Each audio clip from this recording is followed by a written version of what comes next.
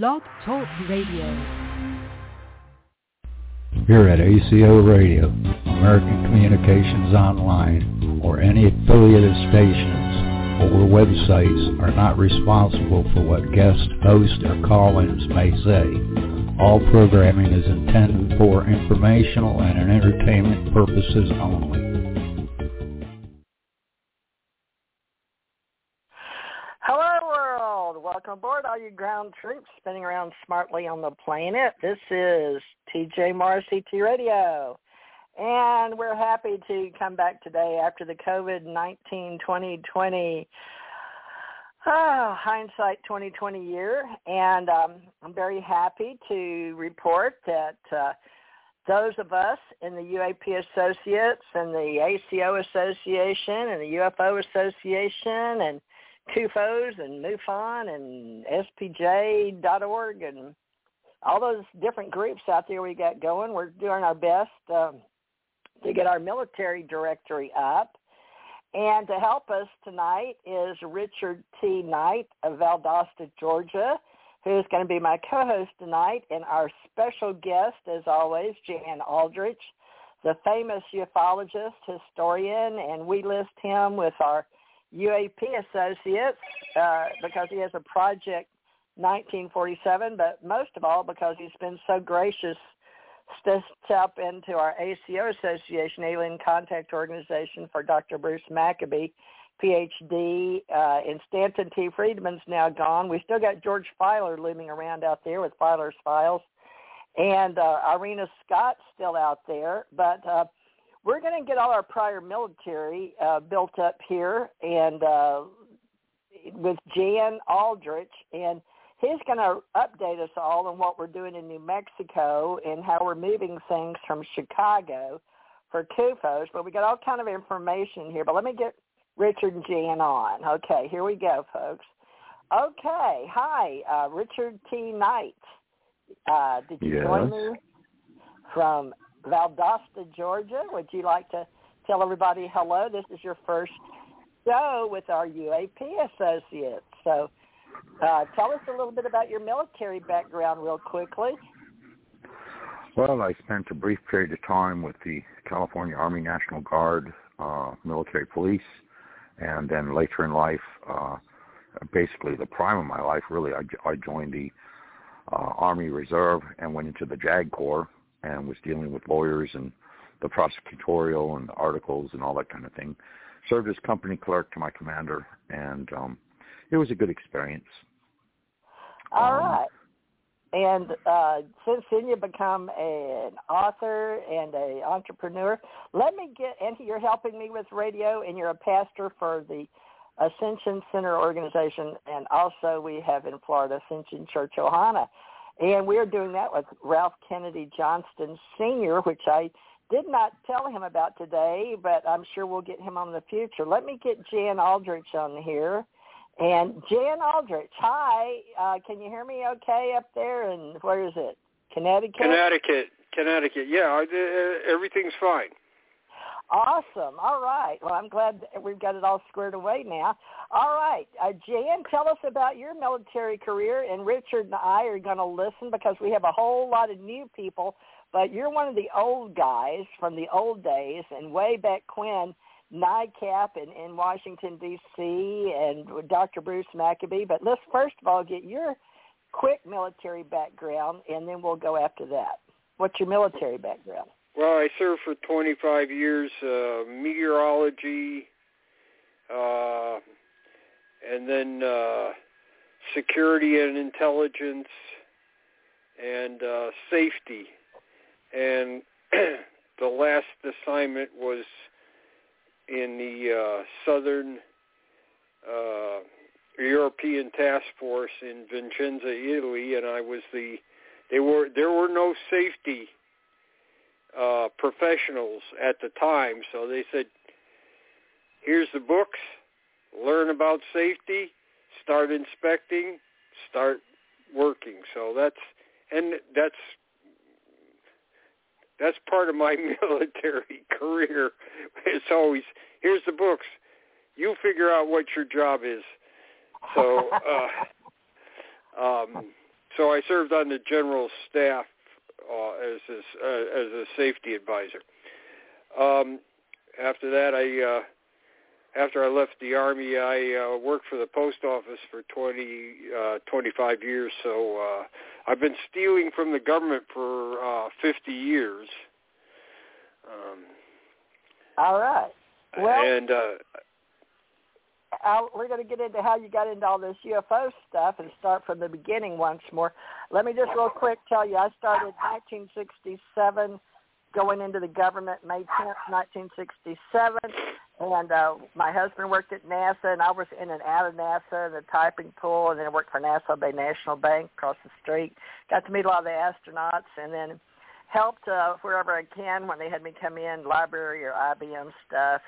And then after that, I was an investigator, went into law enforcement, criminal justice, but then I became military joint. But first of all, I was a Navy corpsman, and then after corpsman, they made me security manager, and then I went OPM, Office of Personnel Management, in 1987, and I was GS, and I think if you don't understand OPS, GS, wage grade, OPM, basically they told me I work for OPM in Department of State. And now after 2017, I am out and I'm volunteering for Jan to help on a project. Now he had one project called 1947, but we're going to tell you about a project he and I have started on radio with Barry Greenwood and UAP Associates, which it used to, well, we still are a UFO Association, which we started with Stant T. Friedman, George Filer, and a lot of the social media MUFON people, but we're not MUFON and we're not CUFOS, but we're sort of both. And Jan's going to explain that because he has a lot of friends globally, internationally, and so do I in social media. And so what we're going to do is set up an Allied Command Internet relation, or Internet radio, I don't care however you want to use it, Allied Command Intergalactic relations for all the joint Army, Navy, Air Force, Marines in our country, plus around the world, in hope that we can be united in diversity and list all our prior military, because we're working with people in other countries now doing radio shows. So that's the up and top and bottom. Basically, we're creating a directory here. But Jan has been helping on a huge project that I told him we'd try to help him get some old guys, 60 to 85 to 105, if they could still move around. And he's moving his project from Chicago to Connecticut to New Mexico, but Barry Greenwood's also involved. So, Jan, back to you. But let's give people an idea of how you even got involved in the UFOs in the beginning, because I don't have your whole story, and I'm going to have to redo all our stories for the UFO Association. But we're going to start with our military directory, and then we'll flip it over to those that are interested in UFOs. So I'm not sure how we're going to do all this, but you know as much as I do about libraries, databases, tabs. So you've got a humongous task getting us all organized. So we're starting with hardcore investigations, and you said we need a lot of historians and investigators and librarians. So start from the beginning, because Richard Knight is here, and he has no clue what we're doing other than he's involved in a church on Sunday and a directory, military, and a metaphysics on Wednesday. He doesn't know about what you and I do. So give him and everybody an idea, Jan. Well, I started out during 55, 56 Christmas vacation. We had a snowstorm, so I had to go out and shovel the walk here in Connecticut. We get a lot of snow. So I came back in. The snowstorm was rather unusual because it was thunder snow. We got lightning strikes during this snowstorm. So we had a stove and there's clock radio on it, and I made some cinnamon toast in the oven, and the house got hit by the chimney, which is near the snow in the wall. and there was a big spark that jumped across the stove. And I said, oh, maybe the stove is broken, so I should look inside. So I looked inside, and inside's a little ball of light about as big as a quarter, sitting over the grate. And as I'm watching this, it starts rolling out of the oven. It's not touching the grate, but it's just above it. It rolls over, and then it gets to the end of the grate and comes a little bit further, and then drops down and explodes. And as I was watching it, I fell over backwards because that was such a surprise. So when my father came home, I asked him what it was, and he said, "That's what the library's for." Down there, and found out that it was ball lightning. Found out from the Encyclopedia Britannica that most scientists didn't believe it existed. And so in researching ball lightning, I came across UFOs, and I started researching UFOs. So for over 60 years now, I've been looking at UFOs. And at first it was just a lot of reading, and then later on I started actually investigating. And one of the things I found I like to do was to look for UFO accounts in old newspapers. So I got involved in that. Ted Blocher was doing a look at 1947 when the whole UFO business started, and so I tried to help him out as much as I could. Of course, I was kind of inexperienced, but I did. So he published a report on the 1947 UFO wave, which had about 105 cases from 168 newspapers, and it was published, and NICAP published it, and but Blocher wasn't finished. He still continued looking at more and more newspapers, and I helped him as much as I could. And he got into over 1,100 cases, continuing his research. Of course, I went into the Army, like I said, so moving around to various places, I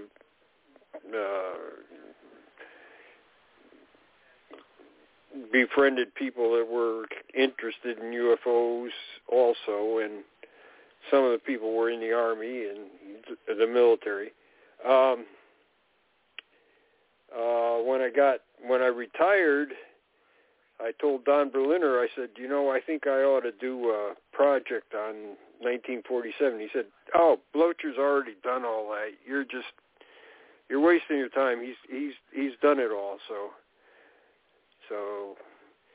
I had to prove that Berliner was wrong. So I went out to the West Coast. I went to Idaho, Washington, and Oregon, and found more and more cases. And I presented that to Don, and he said, "Okay, you convinced me that the 1947 wave is not completely documented." So then, at the time, Bigelow was giving money to the UFO Research Coalition, so I applied for a grant. I got one.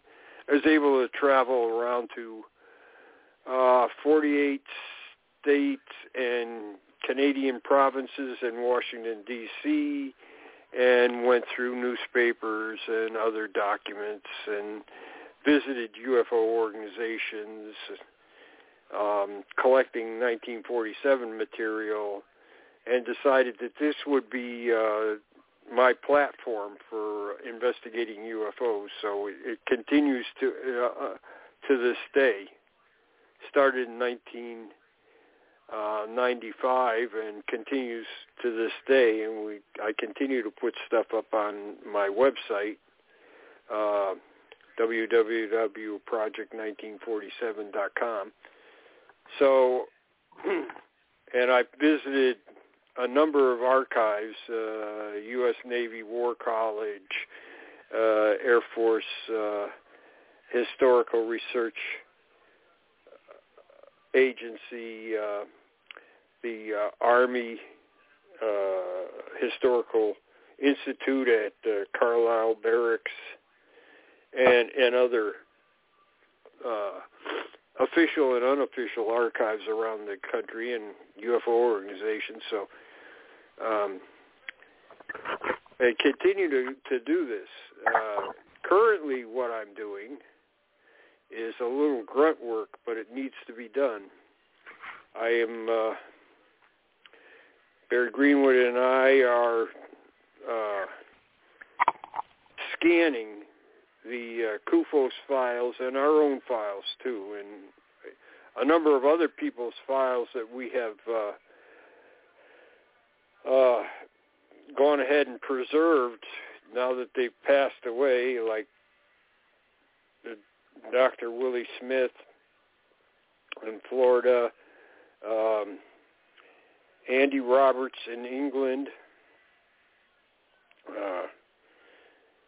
and several people in Connecticut here. So we continued to do this for, let's see, we've been working on this now for about 4 years. Greenwood has done most of the scanning so far. He's done from pre-47 up to 1965. I've handled from August of 67 up to 1970, which shows that how little I've contributed so far. The CUFOS files are no longer in Chicago. They've been moved to New Mexico. We will probably be doing a project with the University of New Mexico. And we continue to scan as much as we can. By scanning, like I say, I have a number of other people's collections. So I may scan through CUFOS' stuff, then some of Willie Smith's stuff, and we title these things by date and then location and then type of case. And so things on the same day, the computer keeps that in order.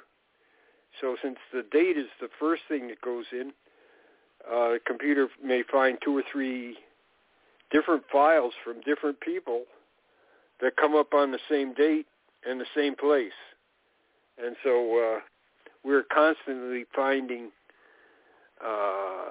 new details and new information on older cases. And by scanning it, we wouldn't have maybe seen these relationships together. So that's basically what we're doing. Hopefully about May we'll be back down with the CUFOS files in New Mexico and scanning those again. Hopefully we will be able to get them all scanned in the next trip we'd make down there. Okay, and people all over the world, and I've just set up ACO International, and I don't know what I've gotten into because I could barely do domestic, meaning North America, Canada, Mexico. So, regarding UFO files and UFO stories and collecting stories of UFO sightings, there's more people doing that than anything. But I'm going to let Richard ask you some questions right now and see if he can spur you on. Richard, go ahead. I've got to take another call. Jan, yes. In reference to your personal experiences, have you actually, had encounters with UFOs and so forth? And if so, when and to what detail and all that kind of thing? Nothing that's significant. I was on a plane going to the MUFON conference in Texas, and you were about, the pilot said we're 50 miles out and descending to our landing, and I looked down, there's a super highway below us, and here traveling above the super highway is a thing that looks like like one of the Mercury asteroids.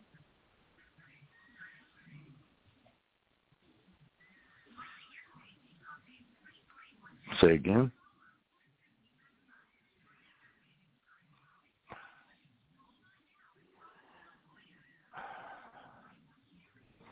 What did you do, TJ?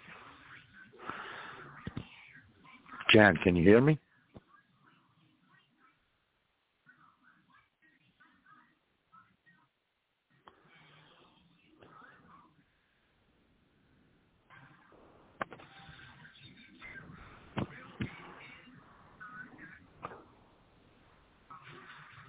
Hello?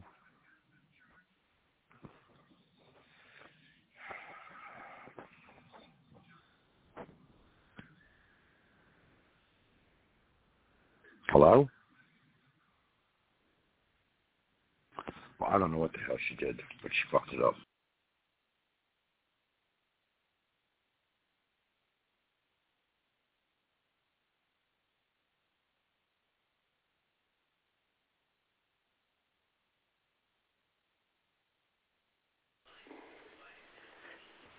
Uh-oh. Are you back on? I don't know. I've just been talking. Richard can't hear me. Okay. I must have. I had another call from New Jersey that was on. Okay. Well, we should be on line. Richard, are you there? Richard must have hung up.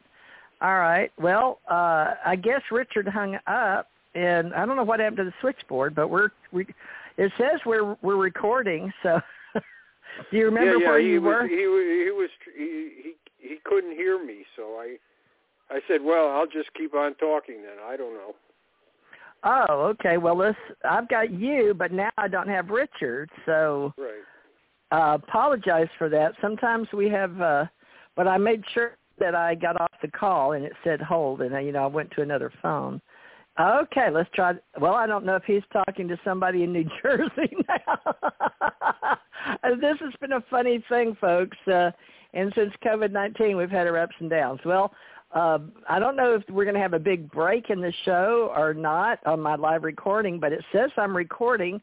It says we have 1 hour and 32 minutes left, so I guess I'm in the studio, Jan, and I apologize for that. If there's a break, we apologize. So, well, why don't Jan, we just keep on talking? I'll just talk about anything. How's that? Well, what did he ask? Because I didn't get to hear. So he asked if I had any experience with UFOs, and I said minor. Oh, interesting. I had one going to the San Antonio MUFON conference just before I landed on the aircraft. Okay, so. And I will call back while you're talking and see if I can. Yeah, okay. Get him So back. I'll just. You just keep as everybody talking. knows, the Director of National Intelligence just went ahead and said that the government has a lot more UFO material than people know about. So let's talk a little bit about that. That's kind of pulled the rug out from DOD because he has gone ahead and said, hey, he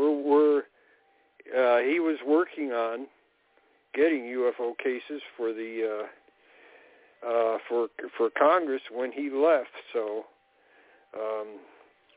and he did admit that they had cases. Now, after Project Blue Book closed in 1970, we think that Hynek continued on with J. Allen Hynek, the Air Force scientific advisor on UFOs. He continued on from 1970 to 1973 in some kind of a contract with the Air Force. So we think that was a UFO contract. It was apparently terminated in 1973, and then just shortly after that, he organized CUFOS.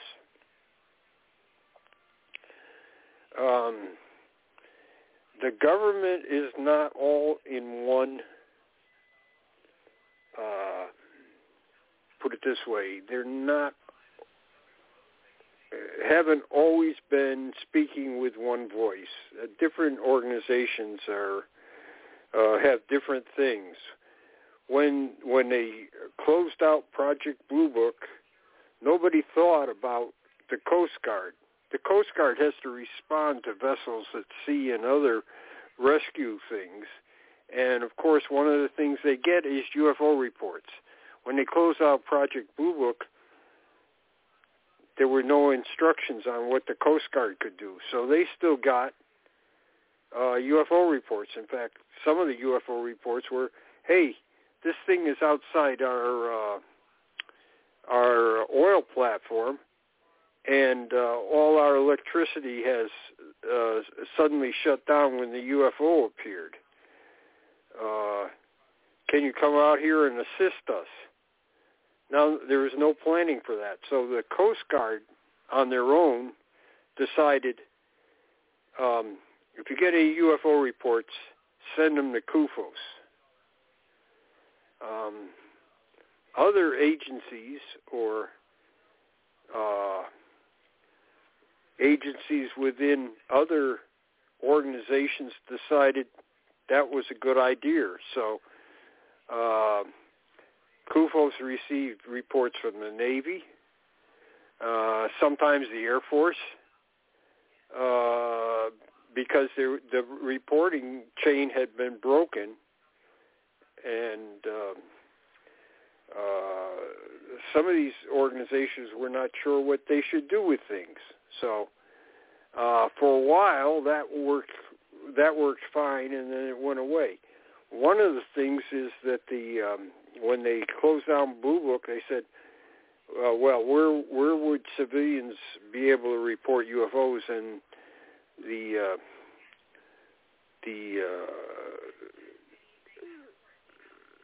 it was said, well, the police will take them from now on. Nobody consulted with the police if they wanted to be in the UFO investigation business. So, I mean, they didn't know what was going on. So Hynek and CUFOS got with the FBI to discuss that, and the FBI didn't particularly like that the police had suddenly been given this extra mission that, the FBI didn't think was right. And so the FBI set up a hotline with CUFOS so that police could call CUFOS headquarters with UFO cases. So I know in my own state here, there was a network of police organizations that they'd get a UFO report and they call CUFOS on a toll-free line and give them the details. And in some cases, I have some UFO reports from here in Connecticut in the 70s. The police would go out to the witness's place and give them NICAP or CUFOS questionnaires for the witnesses to fill out. So, like I say, the FBI was taking care of the police, trying to get the UFO monkey off their back, which the Air Force had, without any consultation, just pushed on the local and state police. I guess that's where we are now, because Homeland Security doesn't take care of it. Who in the government takes care of it? Because all of us associations out here, I'm getting overwhelmed myself. It's it's a daunting task to handle people's phone calls and emails. When I talked to Walt Andrus, he says, well, don't tell anybody, but, and this is in 96. When I talked to Walt Andrus, he says, oh, don't tell anybody, but NORAD gives out our phone number so people can call MUFON. I said, really? And he said, yeah. So they a lot of civilians are calling NORAD all the time, and so now they have somewhere to report this. They can just let us know. So well, how long has that been going on? Since what year? I'm not sure. He didn't tell me. He said they've been doing it for a while, though. This is in 96, so they've been going on for a while. It's been going on for a while. And he said, civilians call them up, they give them the number.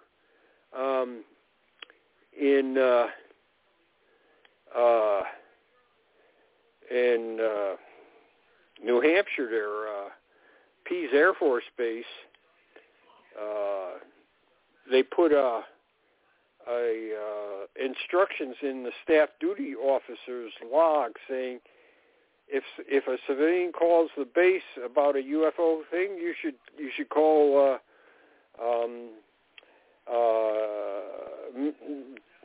Jeremiah, the local MUFON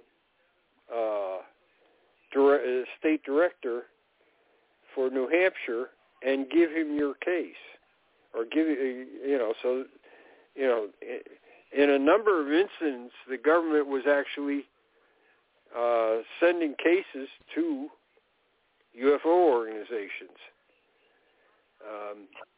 I know that about 1984. I know about 1984. The UFO hotline kind of fell apart because there was not that many UFO cases.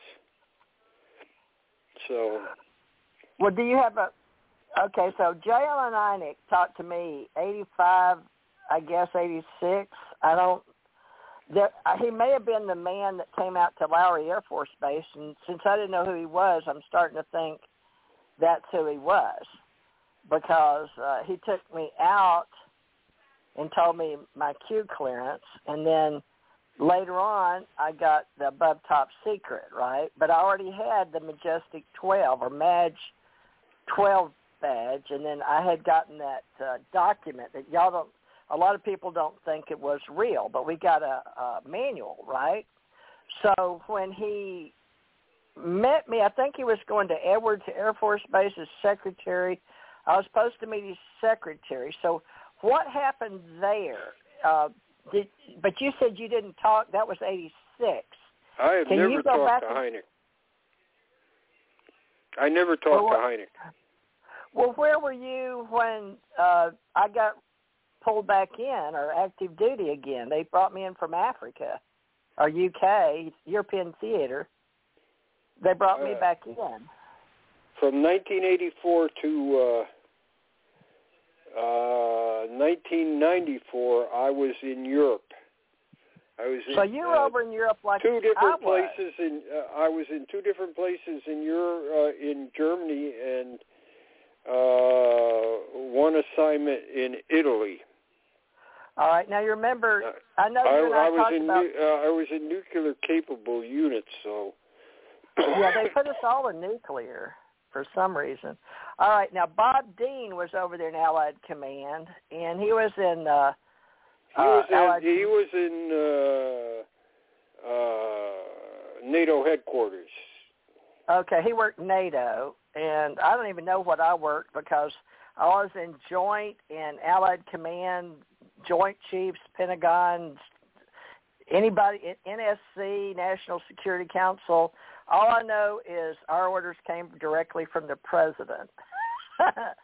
But I don't know what J. Allen Hynek was trying to tell me because I wasn't in uniform that day, and he was telling me that something was not funded and that he was moving from stuff from Chicago to Colorado, I think. And he had gotten his some woman that was going to help him move to Colorado. Do you remember that break in there when they moved? You weren't. Wait a minute. That's what you're saying. You were in Europe when all these transfers were going on, right? Yeah. When Hynek left CUFOS, he took about a little over 1,000 cases with him, and went down to Arizona, I think it was, and he met with Willie Smith in Florida, and the two of them went ahead and figured out this computer program that was called Unicat, which Smith, because he was proficient with computers, put together for Hynek. And what their goal was to have only the best cases in it. Thomas Ritter founded that. Is that the same one? Maybe it's not. Well, maybe Ritter was doing it, but Willie Smith was working with Hynek on computerizing this. So, as Willie Smith told me, he said Hynek told me what should go in the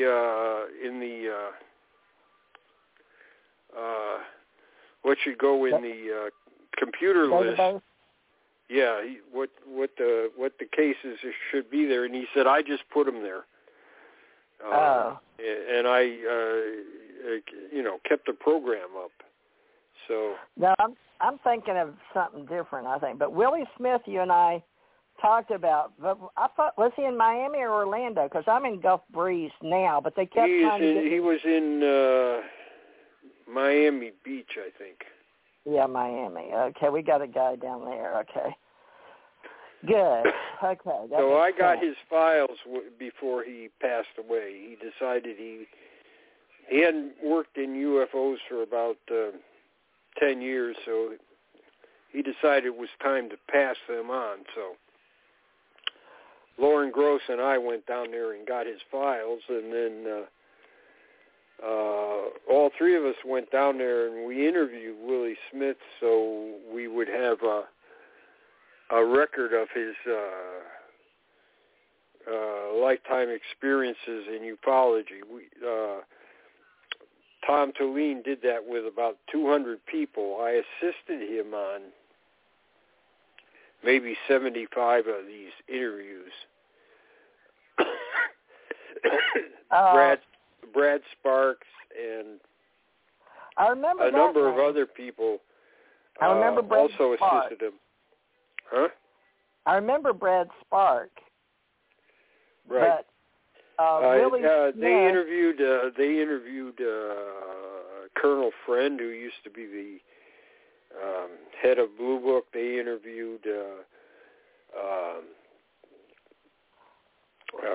Robert Olson, who was for a while the head of Blue Book. Tom and I interviewed Rothstein, who worked at Blue Book. We did about 200, like I said, about 200 interviews. Tom did most most of the work, and I assisted him, like I say, on about 75 interviews. We interviewed officials, witnesses, other people involved in UFO research. Interviewed Klaus Vaughn when he came to the United States about UFO Sweden. Oh, Brad Sparks, Scottsdale, Arizona. Now, wasn't that Center for Against UFO Secrecy, Brad Sparks? Well, he was in CAUSE, for NSA. It was it was against the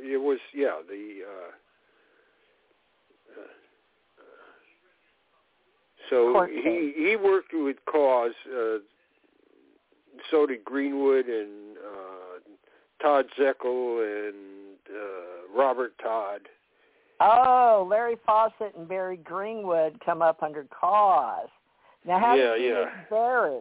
Let's talk about CAUSE for a minute and Barry Greenwood, because Barry worked at the U.S. Post Office with you, right? Yeah, he worked in the post office. How did he get into CAUSE? Did he tell you? Because he had, clear intent May 1st, 1984.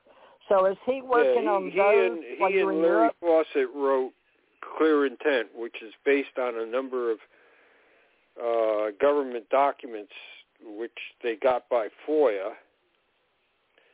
And after the book was written, of course, there's always updates. So bingo. There had been a magazine called Just Cause, which was run by CAUSE, and Barry said, nobody was working it at the time, so Barry asked if he could revive the Just Cause to talk about updates of the book, because as soon as you write the book, it's obsolete. There's new information all the time. I know, it's ridiculous. So that's what Just Cause was, is to update the information. So he ran that into the 90s. Fawcett, in the meantime, he passed away. So Larry Fawcett? Yeah, Larry Fawcett. Yeah, he passed away. He was a Connecticut policeman, and then he went to Florida, and he passed away. That's when I came in. Yeah, that's when I come in. He dies, and I come in. So the government cover-up by the UFO experience is Barry Greenwood, right? Prentice Hall. Now, do I need to? Does Barry have all the files from that forward? Because he does. He has probably one of the biggest file collections in the world. Right. Okay, but he wants to keep them for CAUSE, or is he going to help put them over at the same? Yeah, that's what we're doing. That's why we're scanning everything. We're exchanging things all the time. Okay. And so with this scanning project, you're going to get Barry's material. Now, Barry picked up a number of people that have passed away. He's picked up their files too. So this is. Well, now wait. I'm just now. I'm going to be 70 myself. I don't know. What's your age right now? Well, I'm not older than dirt, but I was around for mud.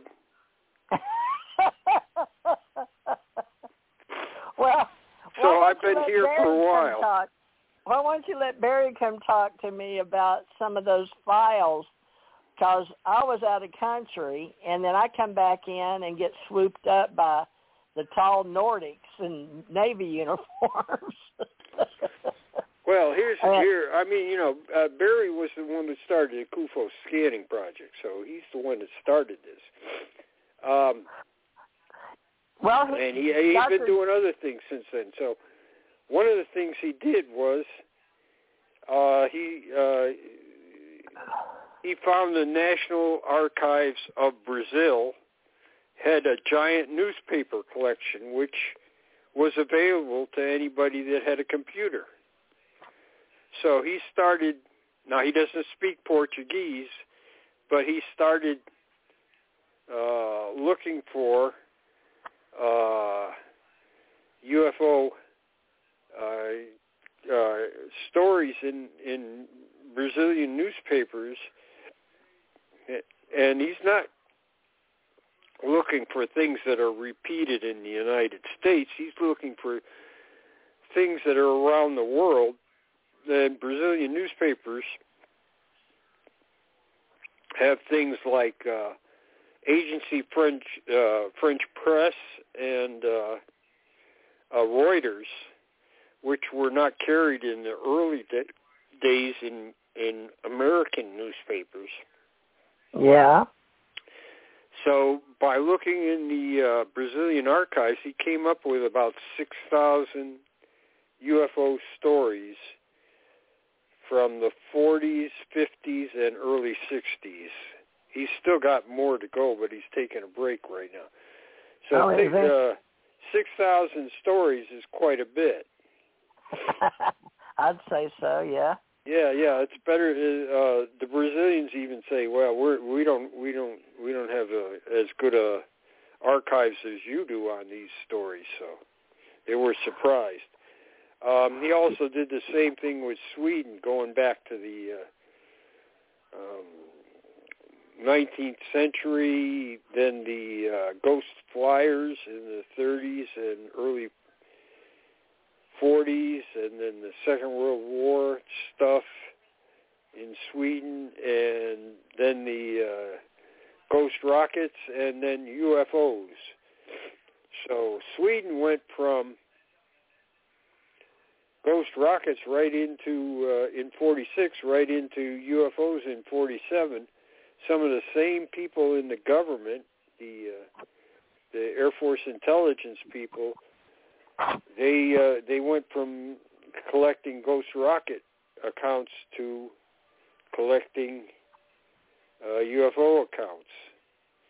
So he's got about 3,000 Swedish items. He doesn't speak Swedish either, so but he knows how to. He knows how the keywords, so he can get items like that. Also, Sweden has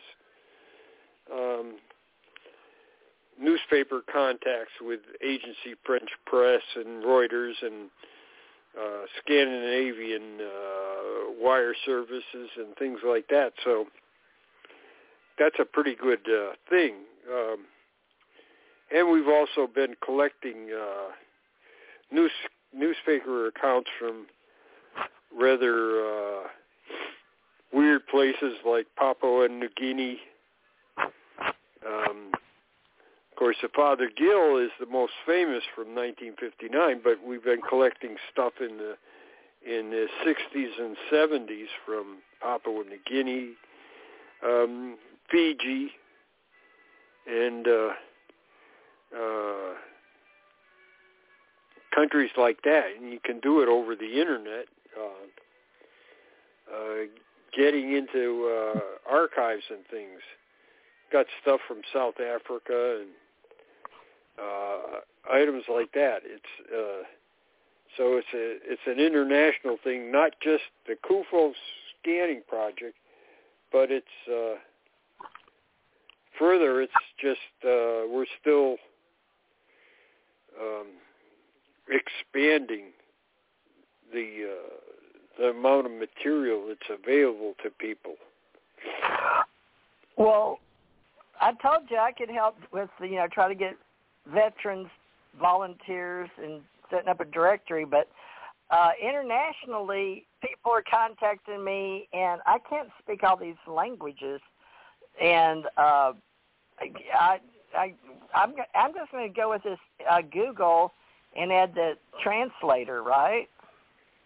Right, that's kind of hard to do. So we just collect the things, and like I said, 6,000 items from Brazil is quite a bit.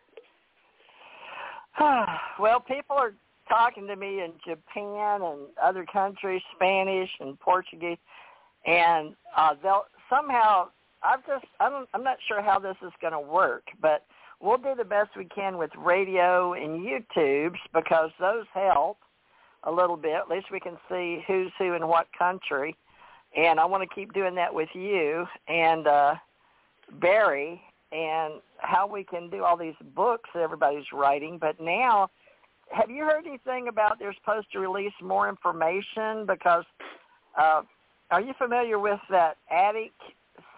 What is that? I put it on UAP, Securing Government Information Data Developing Countries.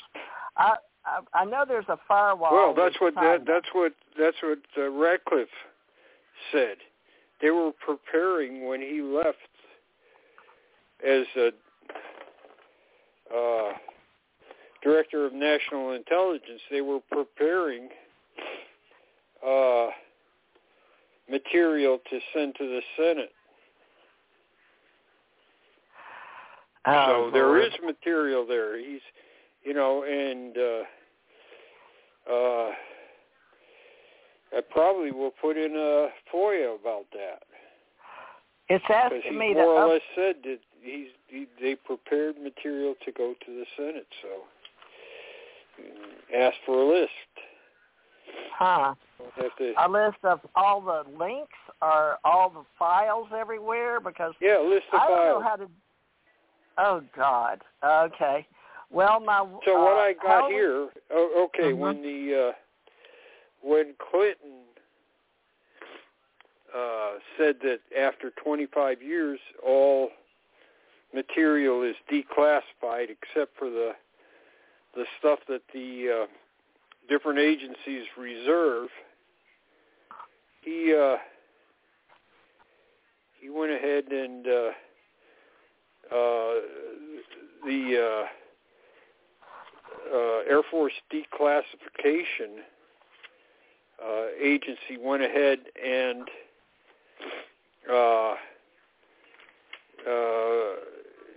said, hey, we need a inventory of what we have that needs to be declassified. Right. Now, every agency did not, within the Air Force, did not make a list of UFO files that they had. But some people go above and beyond when they're told to do something.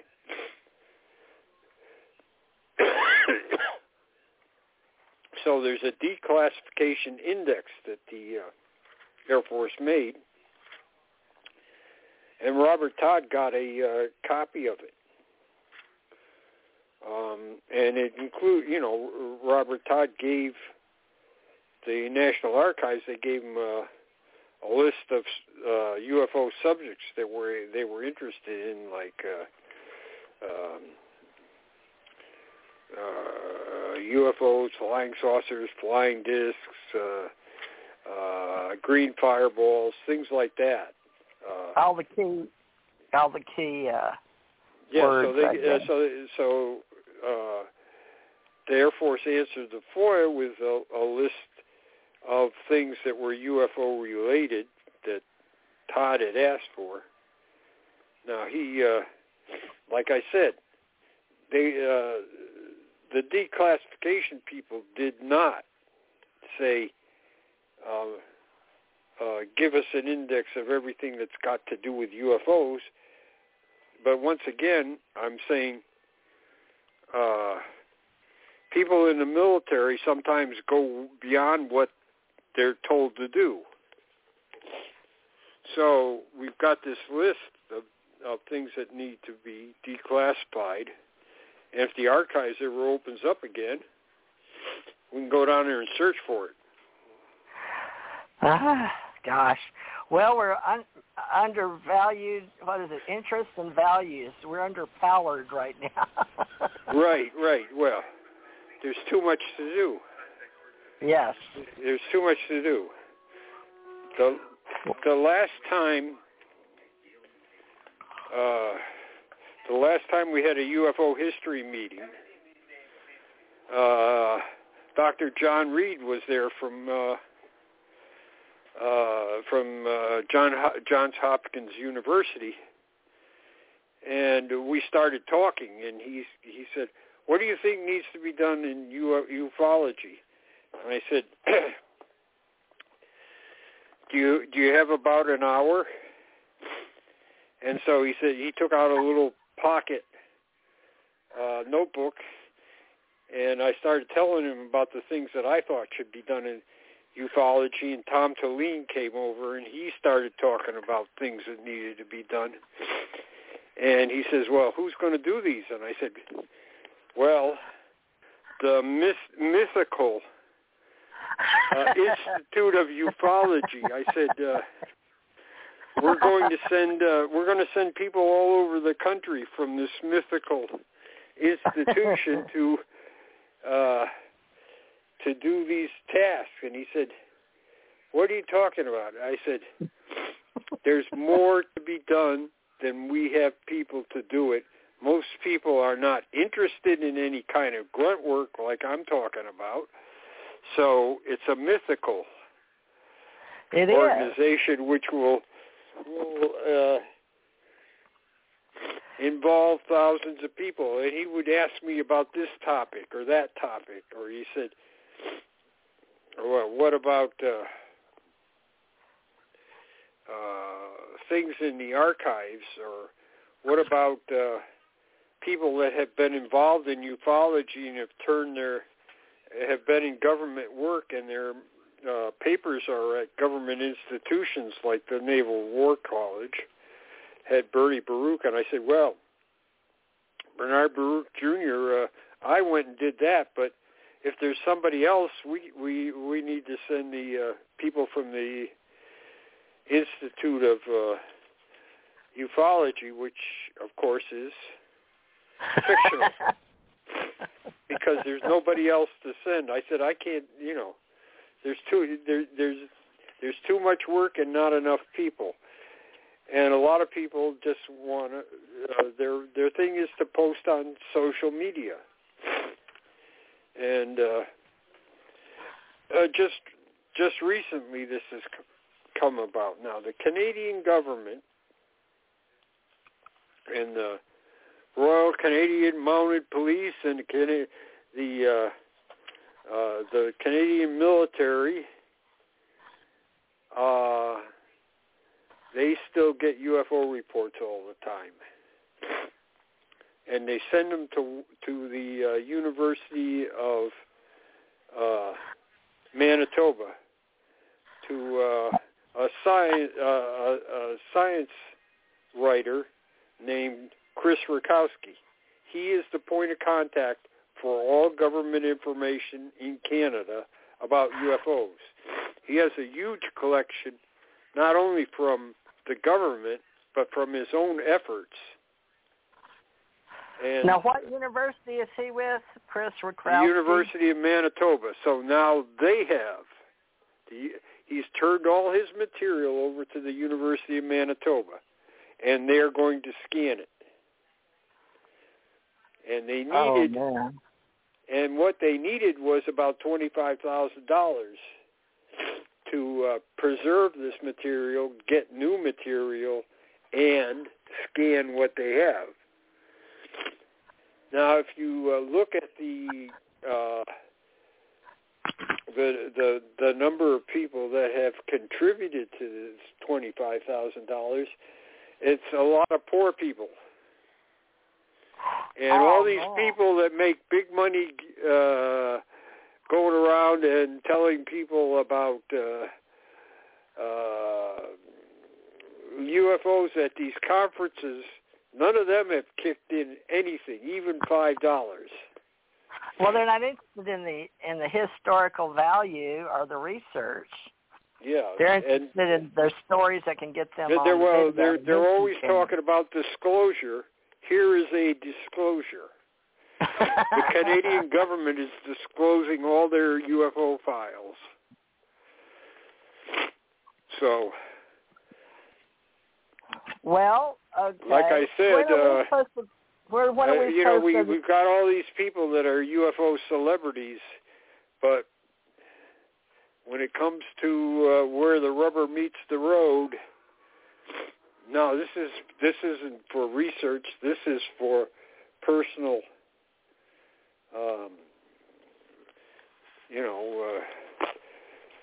personal gain. Now, I got nothing wrong with people working for personal gain, but I think everybody in ufology that gains from it should actually put a little bit back. And a lot of these people are not doing any real research. They're just going to conference and talking about things. So I really believe that some of these people should put some of their, should help out, should talk about this when they're at their conferences, and should put their money where their mouth is. It's pretty sad to see the state of ufology right now. Well, I think that this is a big issue right now with those that are organizers. But, we have the MUFON conferences, so we have a MUFON state director responsible in each state, and I guess the they're world. Putting their own money into that. I understand that. But I understand that there's so-called UFO experts that are talking all the time. They're not experts. And I don't believe they're really experts, and I don't believe that they put anything back. No. So we've got, but what about Linda Moulton Howell? Just because she worked, what about Kerry Cassidy? Because they worked in Hollywood, or they only got the way that the stories were supposed to be slanted? Or how do you feel about, those two women? Well, here's my thing. If the shoe fits, and then there's wear Paula Harris. Everybody, there's people that write books about disclosure. There's people in podcasts every day talking about disclosure. And I said, and what have you done to get disclosure? What have you done lately? Yeah, what are we doing? Wallace? We're gonna hold our breath until we turn purple. I said, okay. I'm working for disclosure, and like I said, people where there's a chance to donate, like the University of Manitoba, I think it's time for somebody to put some money in there. Put their money where their mouth is. And since we're talking about disclosure, let's just run down the number of governments that have disclosed UFO material. Some of them are just ad hoc, it's a one-time thing, but some of them have put out a lot of information. Of course, the U.S. has put out, hundreds of, over 100,000 pages of information. Canada is doing it right now, so with the University of Manitoba. Venezuela, Peru, Chile, Argentina, Uruguay, Brazil, the United Kingdom, Ireland, Norway, Sweden, Finland, Denmark, Belgium, France, Portugal, Spain, Italy, Greece, Turkey, the old Yugoslavia, Poland, Ukraine, USSR, then some of the ones that, Japan has put out some information, even though the current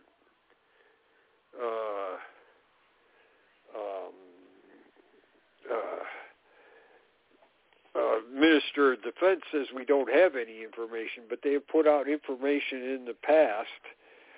So apparently he's not too well versed with what's been done. So there's Japan, Philippines, Indonesia, Australia, New Zealand, and China. Now, some of these have just put out minor amounts of information or one-time things. Well, do you have a list? Mexico, Paraguay, the old Southern Rhodesia, Egypt, Fiji, India, and Malaysia. That's 25 countries that have put out government information. That's a lot of disclosure. So, well, did you make this list up, or did someone else, or this is just from your first-hand information? Where are you getting these countries, or did you do a list? Is it internet? Because now a lot of researchers are talking stuff at events about people pulling stuff off of the internet. Well, yeah, some of this is on the internet. The way the Australians work is something like this. If somebody does a FOIA, they get charged for it. They do a Freedom of Information Act. Australia has New Zealand has a Freedom of Information Act. The UK does. The US and Canada do. Wow. In Australia, if somebody does a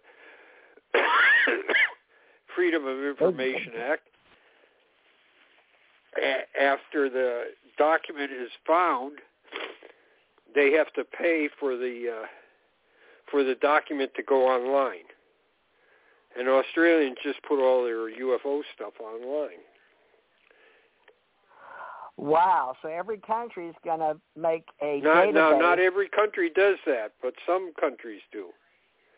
Like I say, the Canadians didn't do that. They just gave all the material to Chris Rakowski.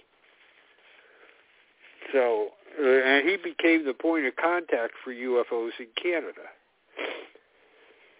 So if there was official, Air Force or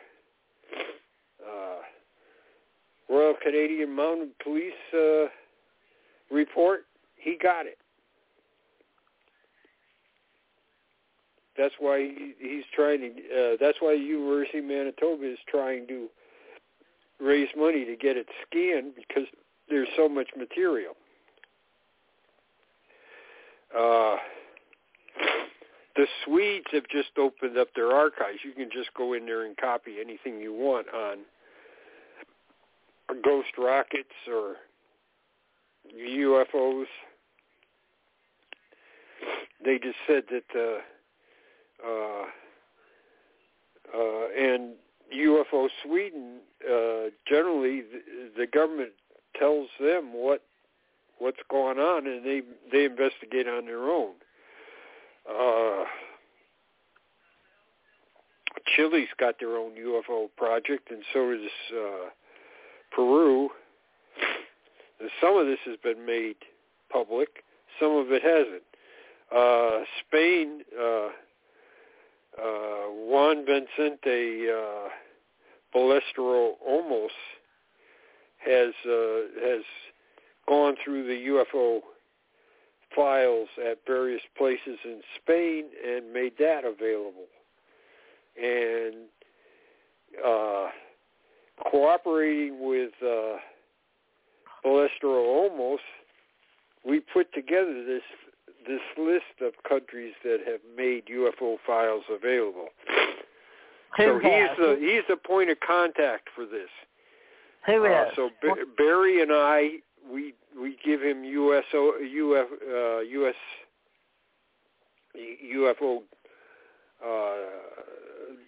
list of documents that have been made available all the way back to 1947.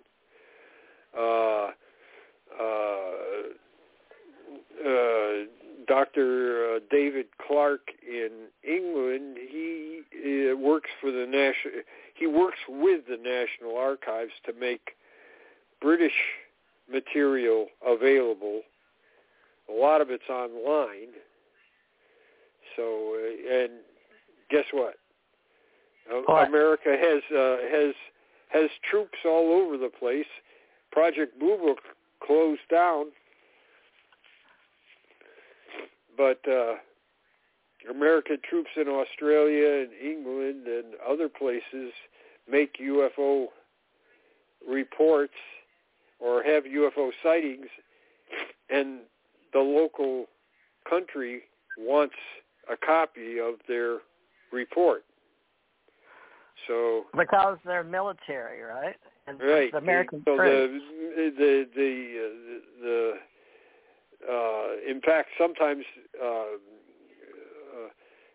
U.S. Planes are making reconnaissance, say, flights over the.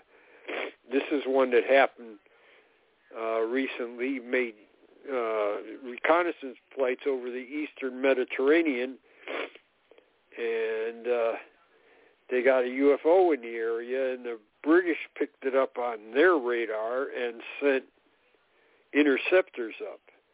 So that's a thing of two countries there, and it's, you know, we don't have the only reason we know about this case is because the British released it.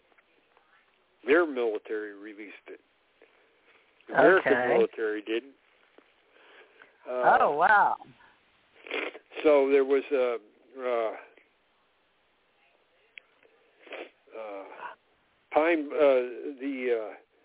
the Australian listening site in Australia.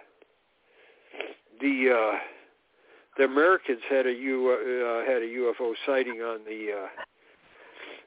on the base, and you know, this is years after Blue Book again, but it's in the Australian UFO case files because the Australians had the Americans fill out a report form. And I've got several cases where the Americans were involved in Australia.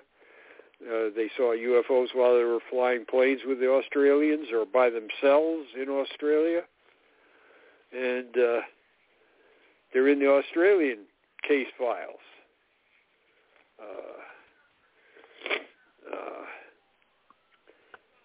So there's, wow, you've got your hands full. UFO troops found in Australia while flying planes over Australia, right? So, you know, of course, during the Vietnam War and during the Korean War, there were a lot of UFO reports. And some are just now coming out.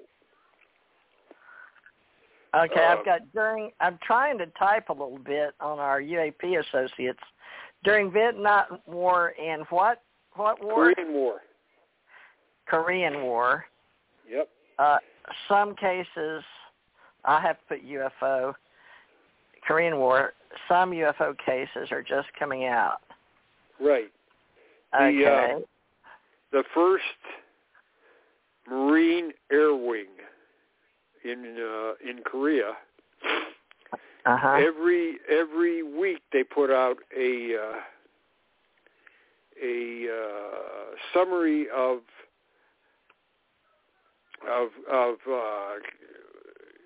combat in Korea, and so this weekly summary came out, and UFOs were one of the category. Okay. So that has just been released. So most of the UFO reports in the 1st Marine Air Wing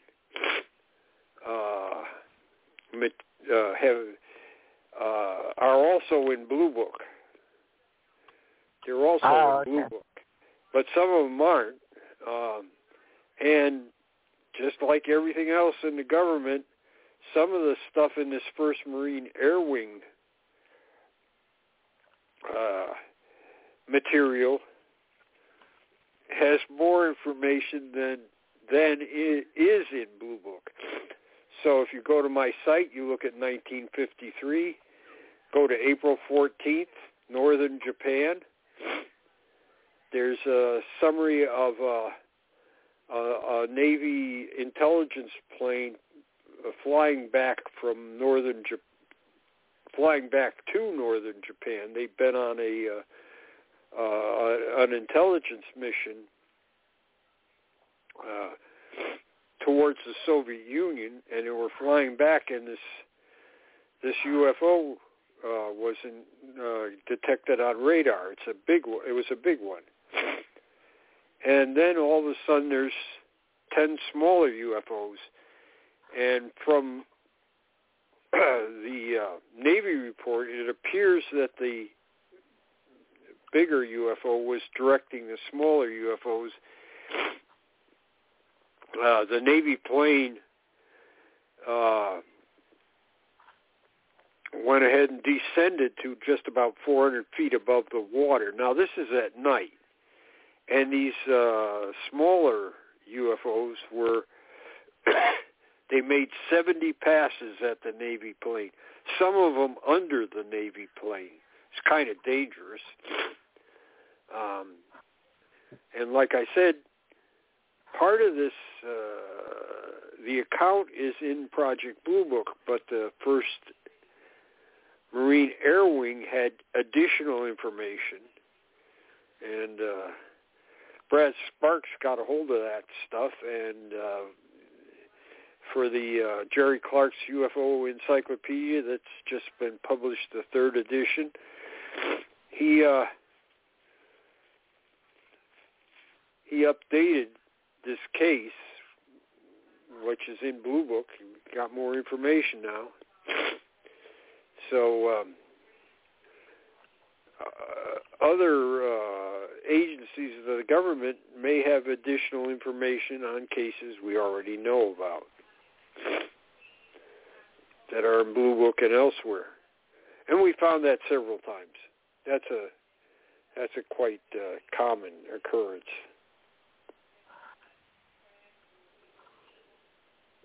Well, so I guess we're going to network and hope people that are really interested in alienology and ufology and cosmology, I guess any of these, alienology, cosmology, well, just history, what else? Seems like if they were in 40, but I'll put history, I'll put ufology, are all welcome to learn our, I guess, train the trainers. I guess we'll do it online. I don't know how we're going to do it, but we got to find out. We got to find out who they are and what they can do in what state if they're in the U.S. And then who do they contact around the world? I'll just put, we will do our best to, I guess we're going to network the entire world for our needs. Well, it's really for our historical archiving.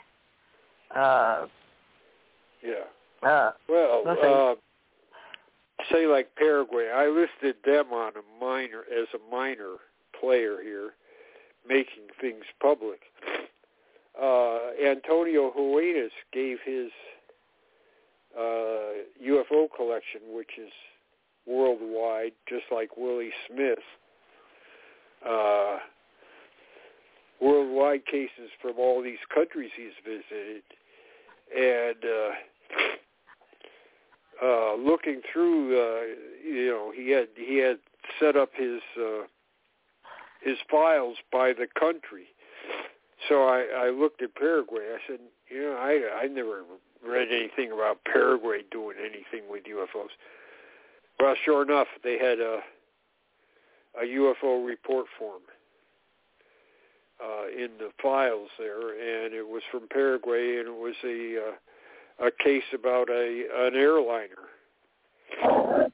So, we hadn't known anything about Paraguay before that. Egypt, okay, I only have one thing from Egypt. They sent it out by the Egypt consulate in Washington, D.C. I tried to get a copy from the Library of Congress. They said they didn't have a copy. but I was able to find out about the reports in an American newspaper. So we don't have the actual government report that they put out. The Library of Congress is a good source of, things that the various embassies and consulates put out.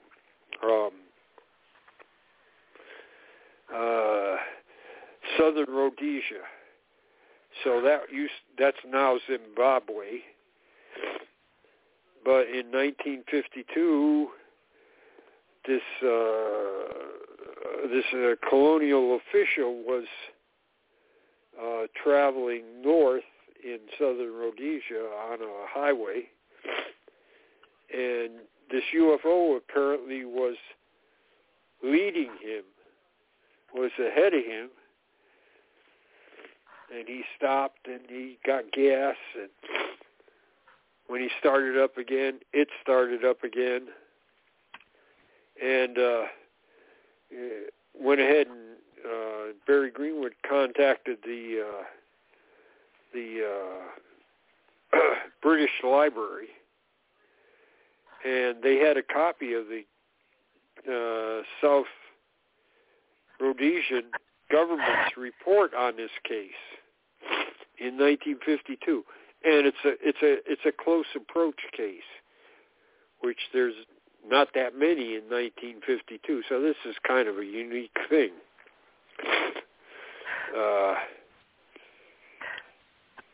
Well, how are we going to separate close approach and CE5?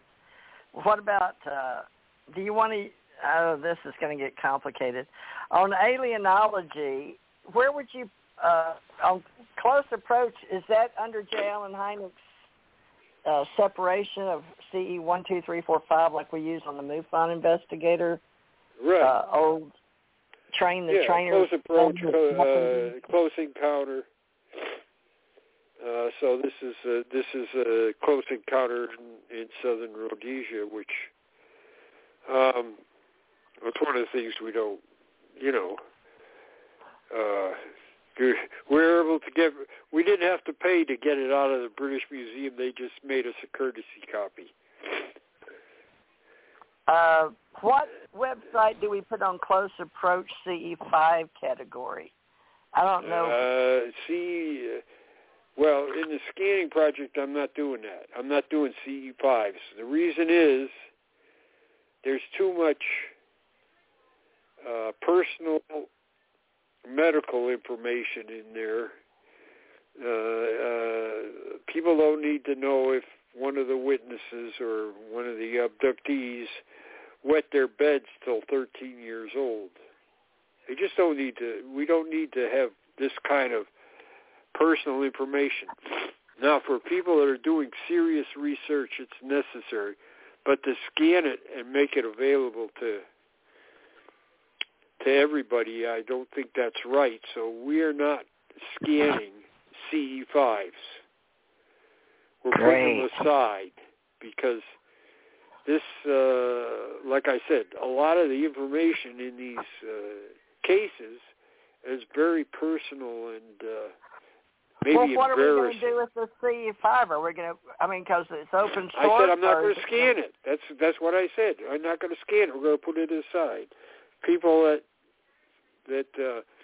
need access to it can get it, but we're not going to put it on the internet. Well, CE5, we'll just put at need to know. Well, there we go again. Now we're back in the government. Need to know information. No, so it's not need to know. It's people that are actually doing that kind of research.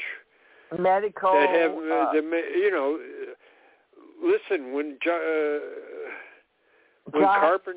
Carpenter went ahead and sold his files to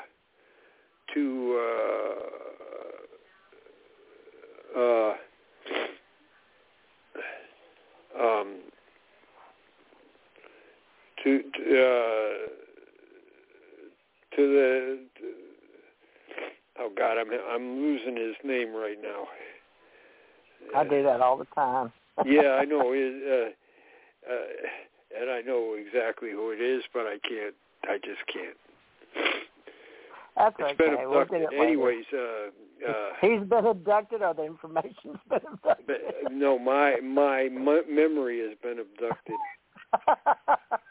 Anyways, that was such a big deal in ufology. Oh, it's so terrible, terrible, terrible. So what? I mean, the guy that bought the information he can't be said that he's not a ufologist. So, well, if he was paying the money, it was a huge amount, or was it a collector?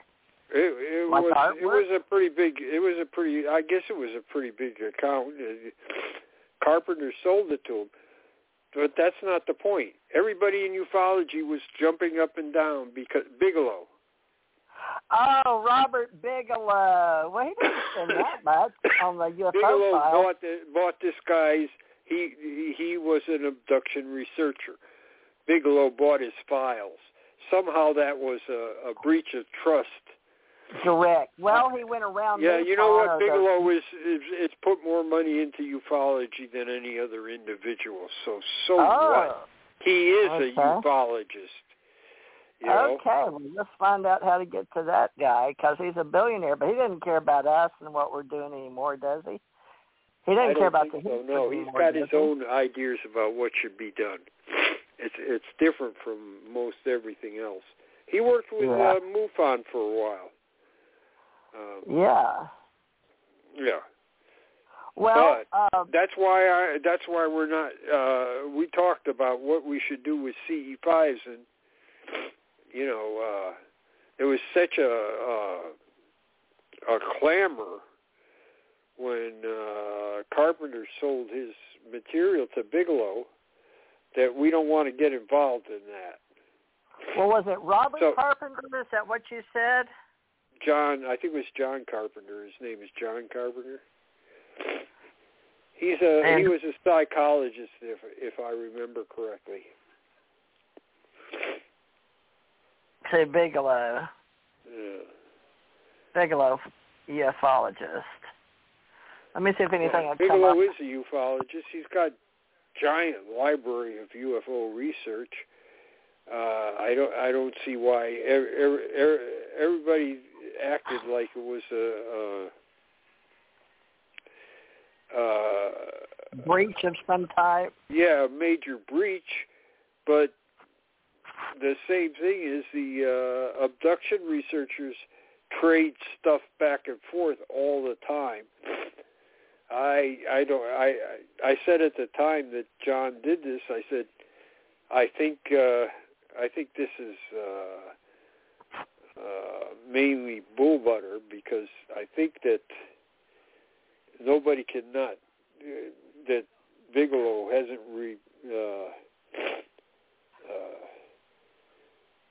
gone ahead and supported UFO research, and he is a researcher, and he has a giant library. Now, he won't let anybody see it, except for people that are, in his organization. When he had Bigelow Aerospace, people could go to his library and look at stuff. And he even got stuff from the government. What Material happened was to that? released to him. It's probably in his library. Which is he had a located where for those he got a good part of that $22 million that was appropriated to study UFOs. He got a good part of that, so.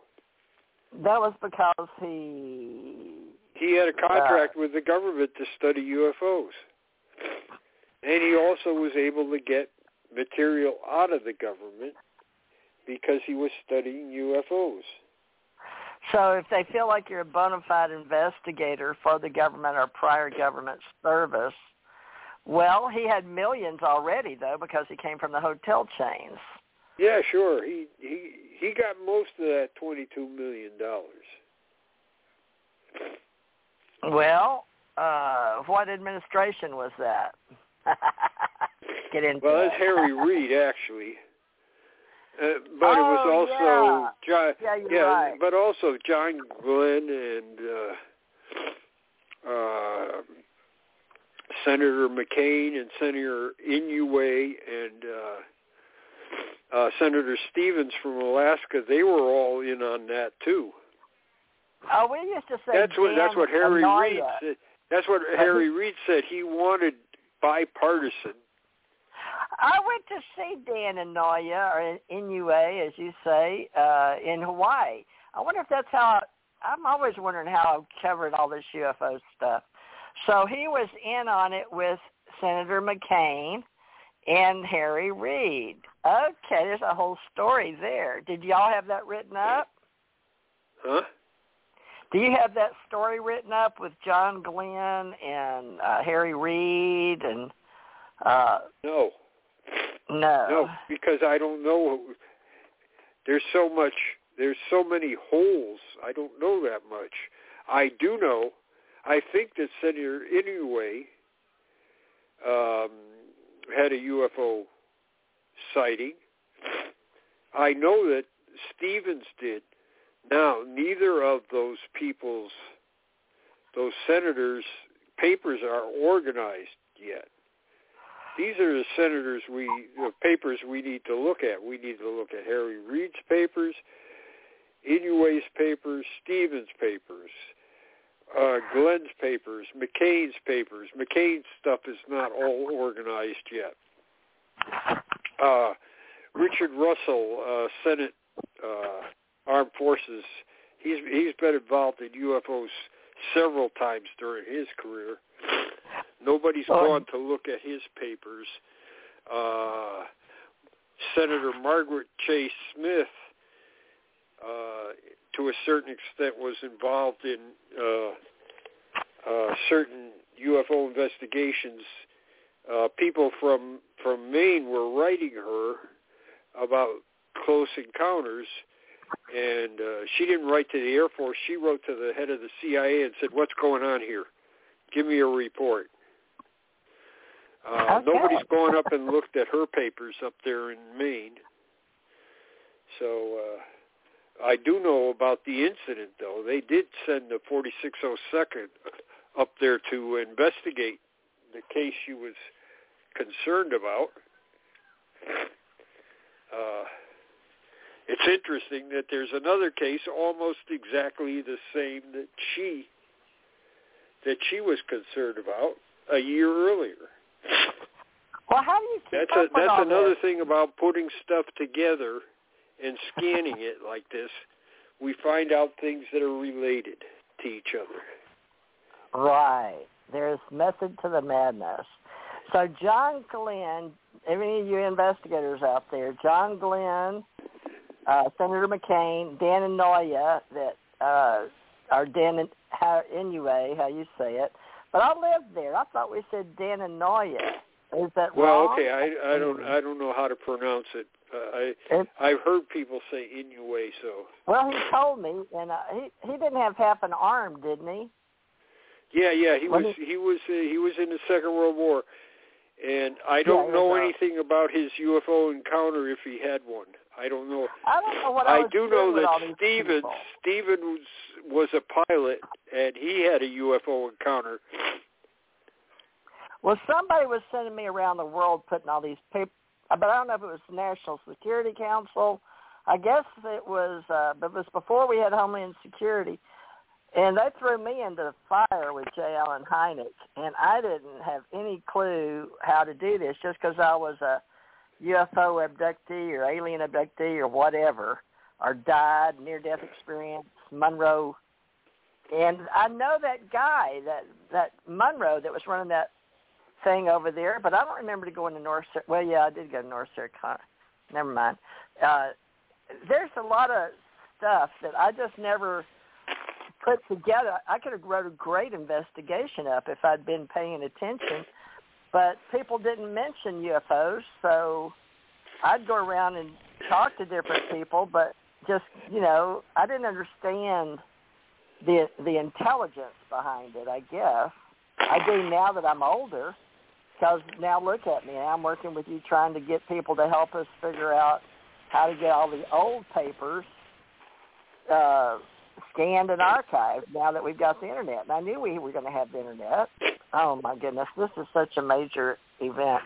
So right. So I don't know if John Glenn had any UFO experience.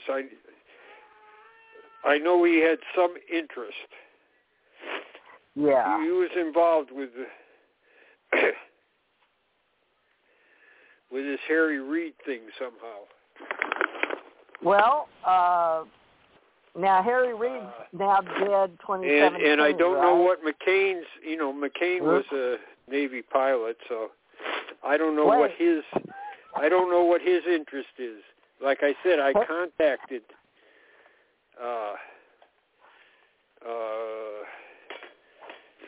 I think his papers are going. It's going to. Anyways, wherever they're going, I contacted the. I want to say it's the university in Arizona, but anyways, they said no, we haven't got all his papers yet, and we haven't sorted through all his papers yet. And that's what they told me on Stevens, and that's what they told me on Inoue. But I do know that Stevens said something about he had a UFO encounter while he was a pilot. So yeah, I talked to him. He was a believer.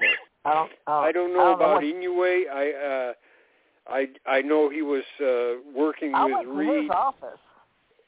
And then, see, Reid was a LDS, and I was an LDS. Latter-day Saint. Back in the day. Right. So, but he's still alive, right? Right. Reid is still alive. I don't know why he's interested. I think he's interested because Bigelow is. Well, it's because of space exploration, and we're doing the minerals. We have a space race to the moon and Mars, but it's all about, well, like right now for the cell phones, we have to have that black, it's mineral. It's called, they're mineral miners looking into the future. It's like, what's his name? Gates just dropped 50% of everything in the internet. We're doing all this cyberspace culture to go into space, off planet with half his money into cyberspace, biotics, and AI technology at the highest level, right? Because we're all going off planet now.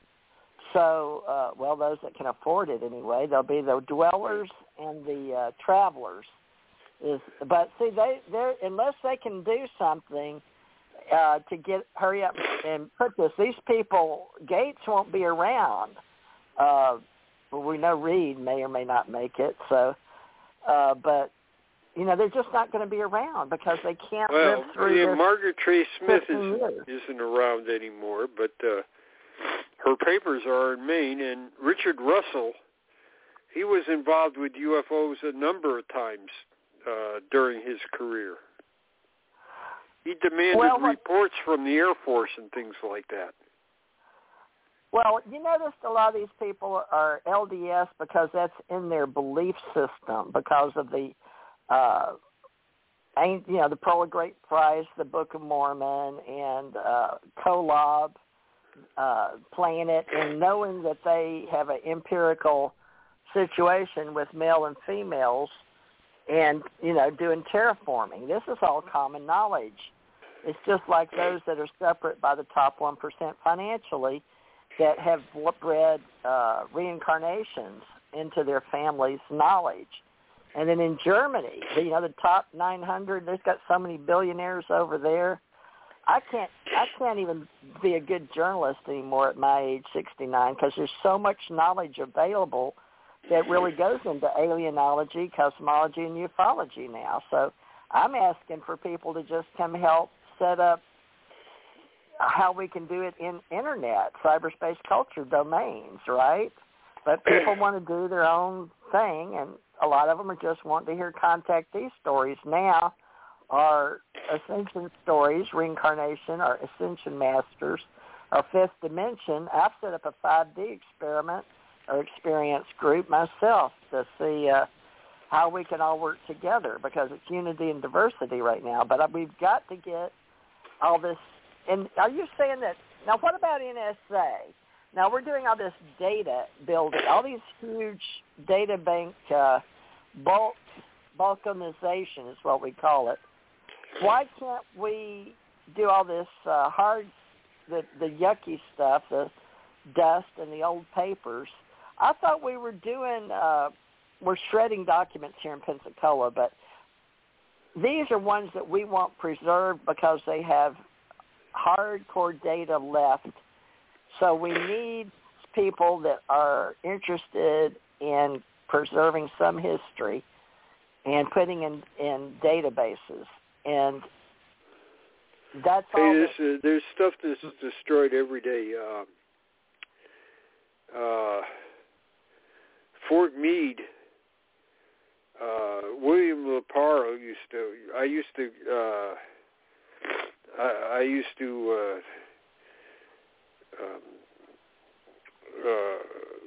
we used to collaborate together on things, and he had some kind of an inn at Fort Meade, and when they were destroying stuff that had might have some relation to UFOs, yeah, they would contact him first to see if he wanted it before they destroyed it. At Fort Meade? Yeah. That's where we were doing studies between Russia and North America, right? For even the Monroe Institute stuff, 85 on up, Stargate and all that. You get it? I'm talking about how that related. And a lot of people were arguing, apparently when I got into the game at a higher level at Fort Meade, I thought that was supposed to, are you telling me that they're throwing away, they're getting away stuff already, shredding it instead of scanning? They had stuff mostly from the early 50s and from the Second World War. Jesus. And they don't have the manpower, they'd ask Leparo if he was interested in it, and some of the things he was interested in. And I think that's how they got the 900 pages of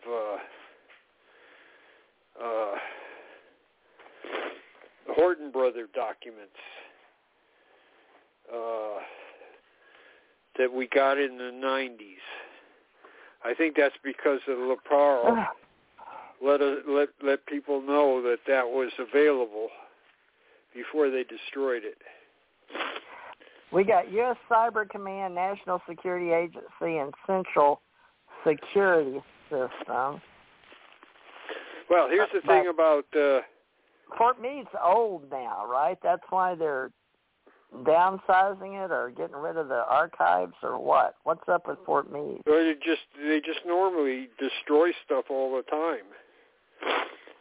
Well, what about here's something back from 1977.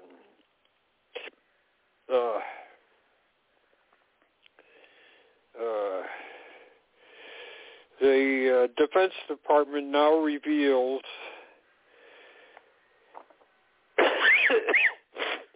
that it still records UFO reports.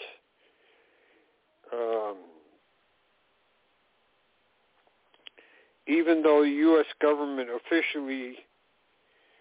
official probe of UFOs ended 8 years ago. Thomas Ross, Assistant Secretary of Defense for Public Affairs, told the Inquirer at the time that the Defense Department has never,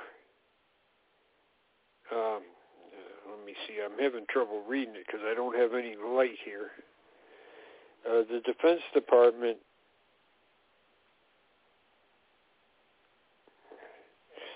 ceased investigating UFOs, and that the okay.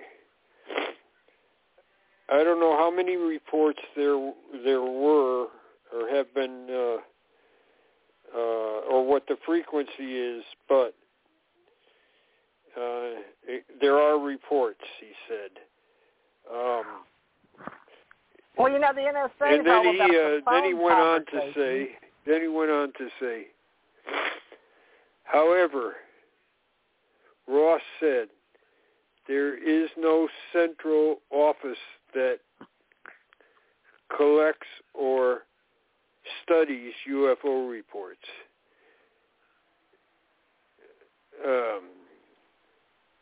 They are to be reported to the National Military Command Center, to the Joint Chiefs of Staff, to the various pertinent commands, and then they are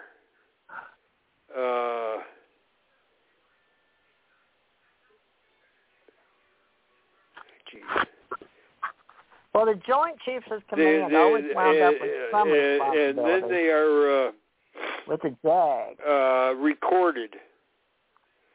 So, National Military Command Center, Fort Meade, is where their records are. So, and I have seen for 1984, I saw the yearly report for 1984 at the National Military Command Center of incidents where, now not UFOs, but where there's been intrusions into the United States airspace. So each intrusion is recorded on,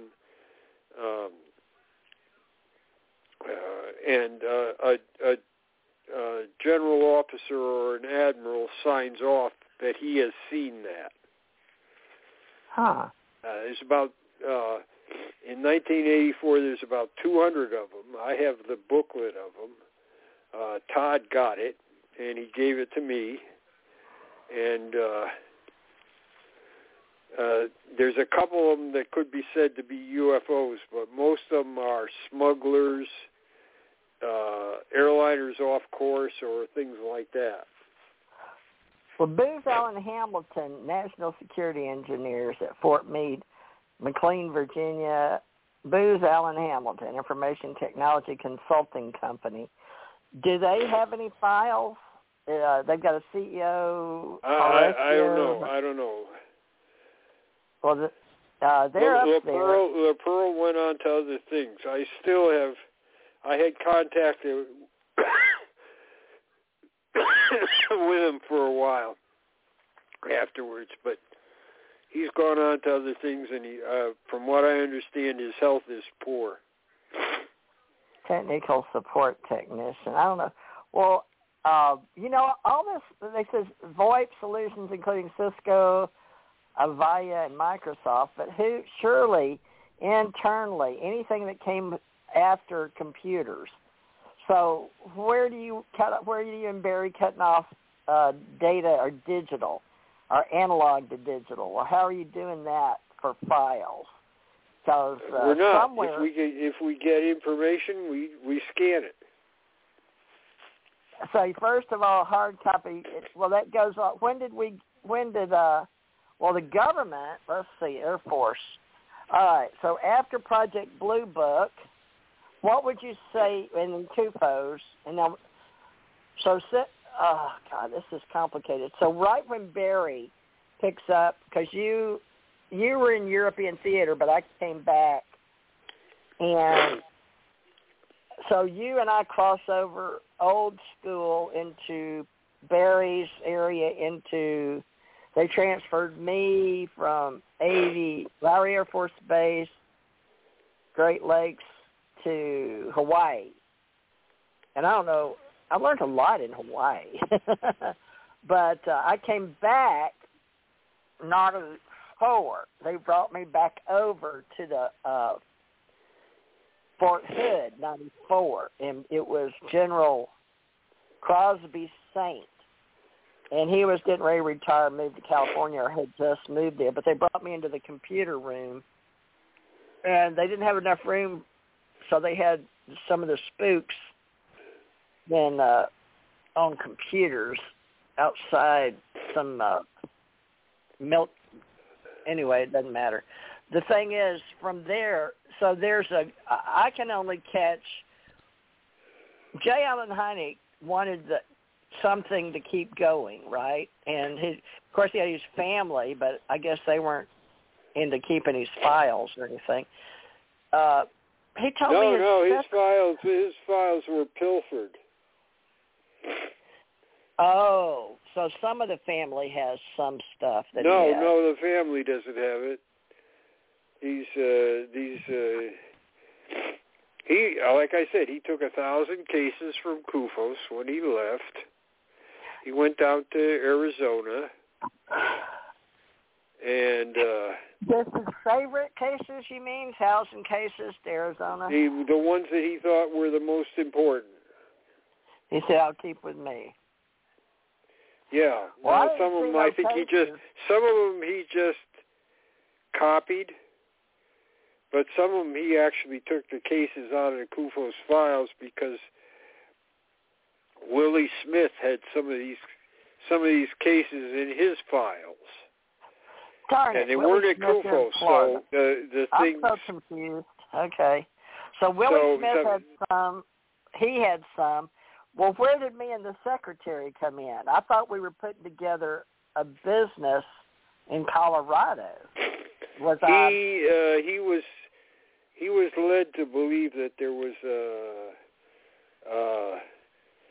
a millionaire that wanted to support his work, so he was going to have the International Center for UFO Studies based in Arizona. In Arizona? Yeah. It wasn't Colorado. Why do I keep thinking Colorado? I don't know, but whatever happened. Arizona. Is that the international that we were going to do? It was an international. He was going to have an international organization, and this couple got a hold of the APRO files, and they got part of Hynek's files. APRO, okay, that was the couple in Wisconsin, right? Yeah, well, they started off in Wisconsin. They ended up down in Arizona, too. Okay, this is so strange why they keep bringing everything to Arizona. So who was Arizona? Oh, that was Senator McCain. John Reed, was he? Now, he was Democrat LDS, but what state did he represent? I don't know. He was a Democrat.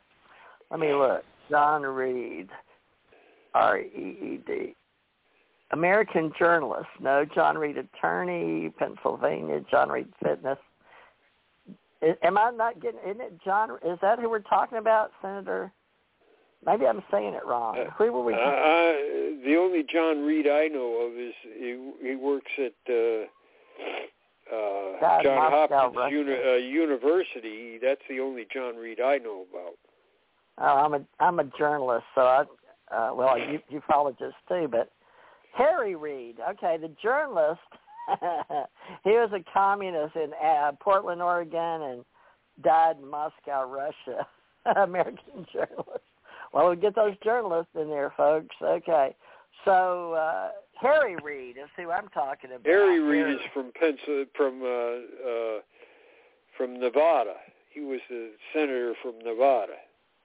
All right. So Las Vegas, Nevada, and that's where we got Area 51, in and out of there, Janet Airlines, blah, blah, blah, S4, all that stuff. Okay, that's Harry Reid. Now, Mitch McConnell was key, but that just happened to be where my husband landed, and that's how I wound up doing 20 years and back in Kentucky. Let's see. All right, but with you, so that's how I've got drug into that international. That was J. Allen Hynek, and you're telling me the whole time it's been Arizona? So that makes sense now because I've been involved That's with where Arizona. he retired to. That's where he retired to. And they were going to get support from a millionaire who was, and it never materialized. Yeah, that's what he was talking to and me these about. two people that were working with him on this idea, they were supposed to have some kind of a big UFO documentary too. They got Hynek's files. They didn't get everything. I mean, obviously, Willie Smith got some of it, but... Oh, he died in Scottsdale. Oh, my gosh, that makes sense because I've been with that Wild West, even though I was in Kentucky. Man, and Carla Ruckert and I, we were both in Kentucky. You remember that guy, Don Elkins at the University of Kentucky? See? No, I don't know who that is. That's more with the Monroe Institute, CIA, Stargate, all that. That's the Russian side of the brain, the intuitive, life after life, near-death channeling, galactic versus hardcore blue book, which is what they wanted, the mechanics of Joseph, as they were talking about, Allen, Allen Hynek, Hynek, American astronomer, professor, ufologist, and remember for UFO research, and he talked to me in space, and he did the U.S. Air Force 2 projects, Project Sign and Project Blue Book. And then his son Joel Hynek was what do you call those people that help talk about him for the UFO History Channel, Project Blue Book, Series 1 and 2, or Year 1 and 2, Series 1 and 2. And he was educated at the University of Chicago. And that brings in where he was. He was at Northwestern University. I don't think he was ever at University of Chicago. He didn't go. Really? He was the head of the observatory at Northwestern University. Huh. Well, then they've got it wrong on Google, but that doesn't surprise me. He might have been at University of Chicago for a short time, but 31, it says. His big career was at Northwestern. He was at Ohio State before that. Well, you know more about him than they put out here. It says University of Chicago Private Research University, 1890. Said he graduated from there in 31. That didn't make sense. We'll have to get that. No, that's too. He wasn't that old. That's another Hynek. That's got to be another Hynek. Let me go backwards. It says University of Chicago, but I'm reading off of, it says born 1910, Chicago. He wasn't in 1890. He wasn't going to school at the University of Chicago then. No, that must be when it was. It says born May 1st, 1910, died April 27th, 1986. So I had to meet him in 85 and 86 between Colorado, Edwards Air Force Base, and Chicago. But I bet he's the one in Larry Air Force Base that came out to talk to me. He had a hat on in the car by himself. I thought he looked sort of German, but he does with that beard and stuff. I don't know what's going on with this. All I know is that I said okay, but I didn't know what I was agreeing to. So that figures. I always did that in the military. Sure, I'll volunteer. So apparently, Mimi Curtis Hynek. Mimi Curtis Hynek. That was his wife's name, right? Right. Okay, so Iden Gillen plays him on Project Blue Book, and then who plays Mimi? Spouse to Jay Island Hornhanick, 42 to 86. So they were married quite a while before they got divorced, right? No, wait, she was married to him the whole time until he died. Right. 42. Yeah. All right, well, you saw the Project Blue Book, but you weren't called in for the movie, the guy that wrote the script. And I just saw something on him. A couple of guys wrote the script, sold it, and then got somebody to produce it. But now I can't find it. History, Project Blue Book cast. Yeah, but that script is all fiction. Well, they did it's based on the truth. They actually did some. It's not based on much truth. It's based on a little truth. Well, the actors had to do their own research, and they had his son on there as far as the characters go. You know, but it's basically woo-woo ufology. It's woo-woo ufology, yeah. Yeah, woo-woo. It's not, I mean, you know. Well, unfortunately, Hollywood will slant which way it goes. So at least they know who the characters all were. These guys that make documentaries and stuff, they're never satisfied with the truth. They want to make it more exciting and hype it up. Well, and that's for the story value, yeah, of course, for the entertainment value. And the truth is more interesting than anything that these characters could write. Well, if you had time, you could write a script and try to sell it. Well, I'm not going to do that. I don't have another lifetime. I got just this one. I don't either. Coming to an end. We're checking out. So, folks, if you don't get us now, we're on our way out. About your cancer and how you're going through all this stuff. I hate to do it to you, but for the sake of Project Blue Book, you were a historian. Explain the difference to everybody that's been watching this Project Blue Book. You know, when did it come out? 2018 on the History Channel, IMDb stuff.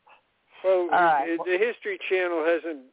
You know, there used to be some really good used to be some material on the History Channel, but it's deteriorated over the years. Well, it's entertainment. It's not classified, really. It is history, but it is. Well, they're in the entertainment They had Billick talking about T2 and TID and ATIC, and we interviewed Billick, and that was an excellent, outstanding documentary that they made. Now they can't make a documentary to save their lives. Well, that's why we're doing our own stuff now. Right. So we're going to have to put you on YouTube I mean, now. the one with Billick was like the unofficial historian of Air Technical Intelligence Command, and they did a documentary that he was in, and he supplied the information, and that was. We had interviewed him before that, and the information in the documentary that History Channel did was really good.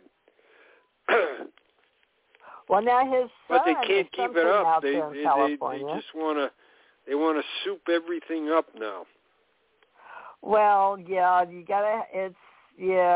that's got a lot to do with writing content and the scripts. It's got to have some action, and you got to have the antagonist. I liked the script actually, but I do not understand, and I empathize with all those that are strong historians that have sunk their lives into the real history. So they didn't have time to go do that. What they did is the guys that wrote the script, as far as I know, they looked at a few books. And the guy that played him, saw some reels of him and I don't know if they read the books or not, but it's up to each individual character to get as much, history to play the actor. And so what part, but you're saying that the actual historical script, I mean, there's a flavor of the story based on, enough that my sister called me and said, I think we owe you an apology, because she works state law enforcement, and her husband was on TV a lot, but he was a professional criminal forensics, Jim Thomas with the state of Texas forensic, so they used him a lot, in cases, still want him for cases. But they called me and said, I guess we owe you an apology, because they heard me talking about J. Allen Hynek and flying here and flying there and UFOs, and they thought I was crazy, literally. And so all I can say is that helped me. Now, I know Men in Black stories and how you stop stuff and start stuff, brains and all that stuff, but, that's spook stuff or privileged neuro stuff, But you're more like Edward Ruppelt. Now, so one of the guys did read that book, I think, or there wasn't much on him for them to get. He wasn't in any reels. They go in Hollywood by what they can go get a quick, look at. They don't necessarily want to read the books. You understand? Just like kids today. Yeah, I understand. It's not when they did the ABC Peter Jennings UFO special. Those guys started from scratch, from absolute scratch. What about Walter And they read everything they could, and they were talking to me and Swords and a number of other people.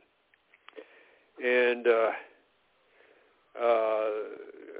guy said he wanted everything I had on the CIA, so we talked that one day, and then a couple of days later he came back and he said, you know what? Well, from our information, the CIA is not that involved in UFOs. Are you kidding me? Come on. Yeah, that's what he said. He said, yeah. I said, well, I sort of agree with you. They're not leading the thing here. It's the Air Force, which is that's what Brad Sparks believes too. When I was a kid, every division had their own files, and they're all wanting the money for the investigation, and some of it was in D.C., and some of it was in Colorado underground, and some was in Las Vegas, and let's see, I had to go to Dayton, Ohio. Some was over there, so it was spread all over, and that at least 5 places that I know of. Not to mention part of the old UFOs, and I don't know where all they had the little grays, I guess. Anyways, I was talking to several of the people that were on that documentary. Oh, a documentary. Now that was the Peter Jennings documentary. So Peter, but we talked. Now, right? We talked, and okay, so. He says the CIA seems to be like, that's not the place we should put the information here. Ooh. So I said, well, if you don't, I said, I think the Minot case is probably the best case you could work with, but it's very complicated. And I said, you don't have to believe me on anything I've said. And he said, we don't believe you, but we checked everything. We checked everything you said, and it all came out right. That's the reason we're still talking to you and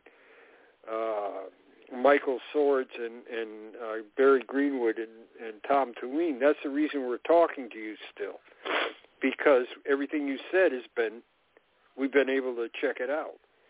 And I said, that's refreshing. I said, that's refreshing because you're actually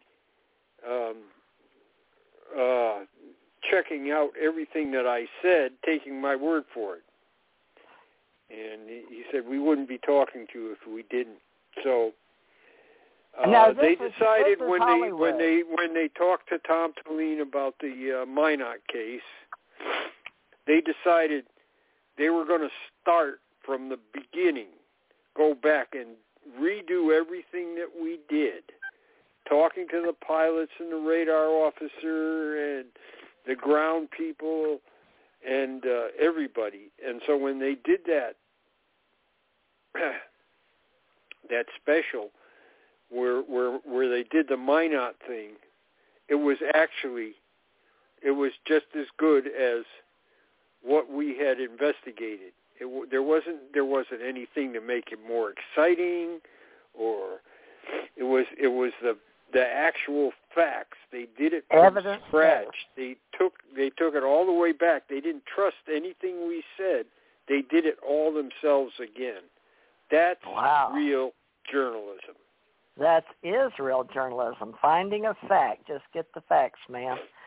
Okay, who, what, when, where, why, how, and how much, and how many sometimes. All right, so Peter Jennings. Now, let me ask you this. This Tom Tulane dude, spell his name you're working with, because I can't find him Googling him right now, so I'm doing something wrong. Tulien. I've asked you that before. So look at Sign Oral History Project. Oh. Google that. We can get to that from your Project 1947 and put your link on our UAP Associates. Oral Tradition and Book Culture. All right. So that's a library, interactive. Man, you almost got it. You know, it's getting so bad that it's so much stuff out there, folks. It's so hard to dig. And interactive oral composition, resources. You got to know what you're looking for to find it. You got to know the questions before you can, and then you got to know how to spell it. Tom Tulane could be T-E-L-L-I-N or T-E-L-L-I-N-E. And you're talking about T-U-L-E-N. Is that what you said? Yep. And I don't even see it come up. Is it my Google? I'm Googling it. Tom Tulane, Sign Oral History. Nothing. No, don't. Just use Sign Oral History Project. Oh. Why, they don't like Tom? Is this Sign Oral History Project? All right, so all these bots and algorithms and just hashtags, there used to be keywords. Let's see. Sign Oral History Project. By itself in Google. We went over. I didn't even notice. Hold on, I'm going to try to find it. We're going to have to do this again sometime soon. Well, just remember, folks, they do the best they can when they're writing television. At least it gets you looking, but it's not in-depth historical values is all we can say. It gives you the flavor of something going on, but it doesn't give you the real in-depth history that investigators do. And so our investigative reporters like Peter Jennings. So you were called in as an expert. He died at 67. No, I was called in to, I don't think they considered me an expert. They just considered me somebody that could somebody's they didn't pay me or anything. I just agreed to talk to them. So did Michael Swords, and so did a couple other people. And they told me they had talked to a number of people. And they said they just couldn't trust them. So that's why historical group. Yeah, that's why they continued talking to me. Yeah. They said they just didn't. There's a lot of ufology, and they settled on they settled on the Minot case because most of the witnesses were still alive, and they were able to interview these guys, and they had Tom's interviews with the Minot witnesses, and they said the same thing. Now, this Sign Historical Group obviously is being hidden pretty well, so I need to get it and punch it up a little bit in today's modern time. These people get buried, folks, and these. So the Sign Historical Group is buried pretty good. Tom, Tulien, 2545 Pillsbury Avenue, South Minneapolis, Minnesota. Now, it says he can be reached at AOL and a 612 number. Jan Aldrich, she can be reached at Project in 860-546-9135. Do you still want this information out there? I don't care. It's fine. It's fine. You know, people call me with leads all the time. Well, but is this your phone number, 860-546-9135? Yeah, that's my home phone. Oh my gosh! All right, well you're as bad as me. All right, well then. Well, I don't care. I've used it for over 40 years now, and you know, it's people call me all the time, you know, and I get leads on that. So that's though I get a lot of spam and stuff. Okay. I like to use that one because it's been available for so long. All right. Well, let me put it back out here again and catch you up on search engine optimization and keywords and all that. So, you know, I talked to this one guy when he went into the Air Force, he was an officer, and he was an adjutant. So when I talked to him, I told him, well, I'm enlisted. And I said, and I was assistant adjutant in a unit commanded by a full colonel. And I said, now that's pretty strange and weird. And he said, yes, it is. There's not very many enlisted people that are ever appointed as adjutant. That's kind of dangerous. And I said, I had to trust. And so since he was an adjutant, he knew what I had done too. He said, you know, he gave me his he was looking to talk to somebody about UFOs, and he gave me his UFO sighting because of that. Well, I've got because you of now. That strange thing that you got an enlisted man that's has an adjutant's title.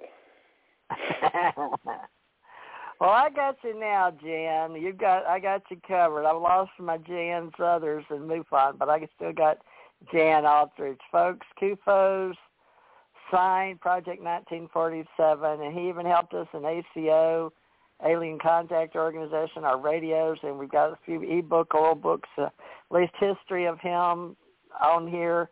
And I hope you've appreciated what he's done, because we're getting to the end of our twilight years here on the planet. So I'm hoping he and I will be around another till we're 135. But, you know, we're working together. We're about the same age, give or take. He won't tell me how old he is. Don't we have I have your press kit somewhere, but let's update your press kit for you on TJ Morris Agency, folks. If you need to have some stuff done with us, UAP Associates, E-Force Agency, OSI, Open Source Intelligence. We're pushing for helping all people but Jan Aldrich and Barry Greenwood right now, and helping get them some volunteers in New Mexico. So hopefully I'm going to get Ken, Ralph Kennedy Johnston, and Norio Hayakawa, and any of you old guys out there that want to help our veteran volunteers. So we're going to set up a Navy veteran volunteer, not Navy, we're doing joint. We're doing more than joint, and Bob Dean and all of us work in European Theater, Allied Command, Intergalactic Relations, and we're going to take on the whole world. And Jan Aldrich is our fearless leader, ufologist, historian. So, Jan, you've been most giving of your time on planet Earth. You're a good man. You're a good 50-year man. Me too, government folks. And we've done GS, enlisted officer, historian, you name it. Just don't call us late for dinner. Well, I'm hungry, that's right. Jan.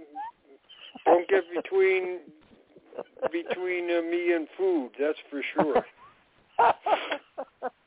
I'm the same way, folks. That's the one thing we learned. We were military. We could put away a meal in less than 5 minutes. All right. Thank you, all you military out there proudly serving. We're looking for all our volunteers that have served in service. We don't care.